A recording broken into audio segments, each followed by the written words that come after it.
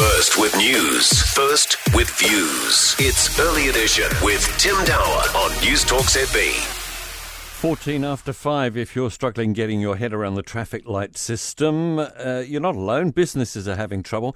And churches too. Any sort of large gathering is supposed to refuse access to the unvaccinated. You can have very, very small gatherings, but not big ones, with unvaccinated people attending. This includes the churches.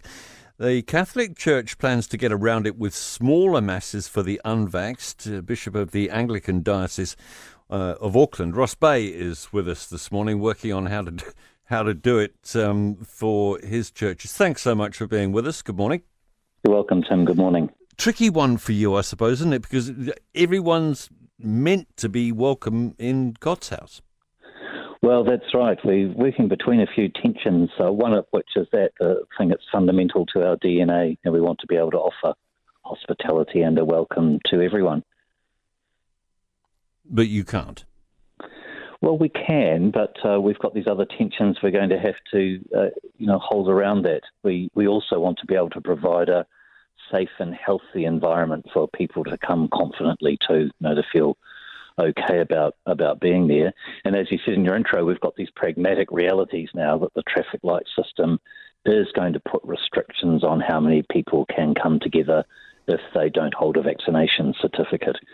So in between all those tensions, we're working on trying to find the sweet spot, if you like, as to where we can plant ourselves. It's going to be very difficult, isn't it, to have somebody on the door turning people away?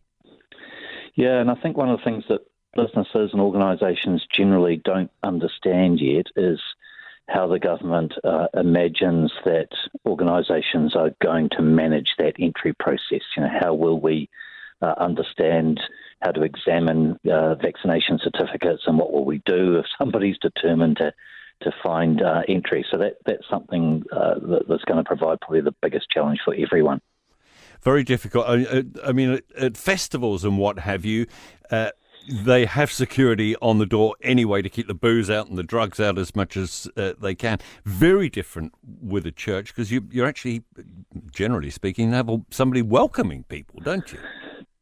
Look, that's exactly right. And I have to say we're very relieved to know that we can be planning to welcome people to our Christmas services. So extremely grateful for that. We've all the way along been determined to work with the government and the community in general to build a healthy community in the face of this virus. But we've had a lot of experience over the last 20 months adapting to changes and how we can gather, how we come together, how we do things. So I'm sure we'll be able to step up to this one and find a way through it. I suppose at the moment there's just still a few unknowns that make certainty around that more difficult to find. Do you see yourself going the same way as the Catholic Church is going, with these sort of smaller gatherings for people who don't want to be vaccinated?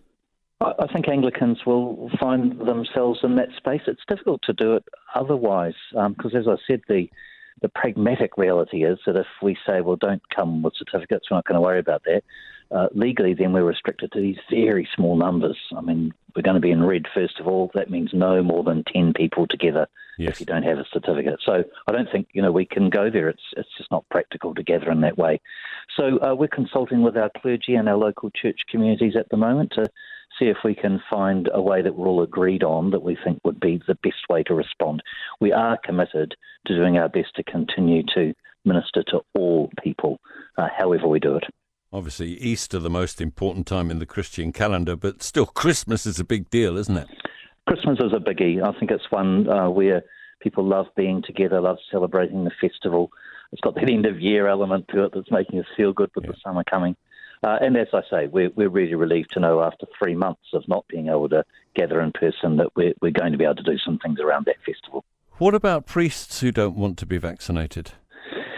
As I say, we've been consulting with our clergy, and we have evidence that, pretty well, 98% of our clergy, I think, are vaccinated. So we haven't got a huge challenge here. One or two people that we'll be talking with about that and finding the right way forward for them.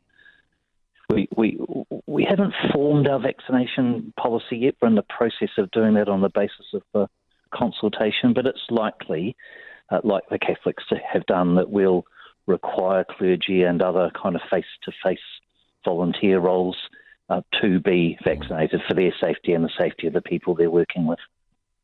Hope you have a great day. Thanks so much for your time this morning, Bishop Ross Bay, who is the Bishop of the Anglican Diocese of Auckland.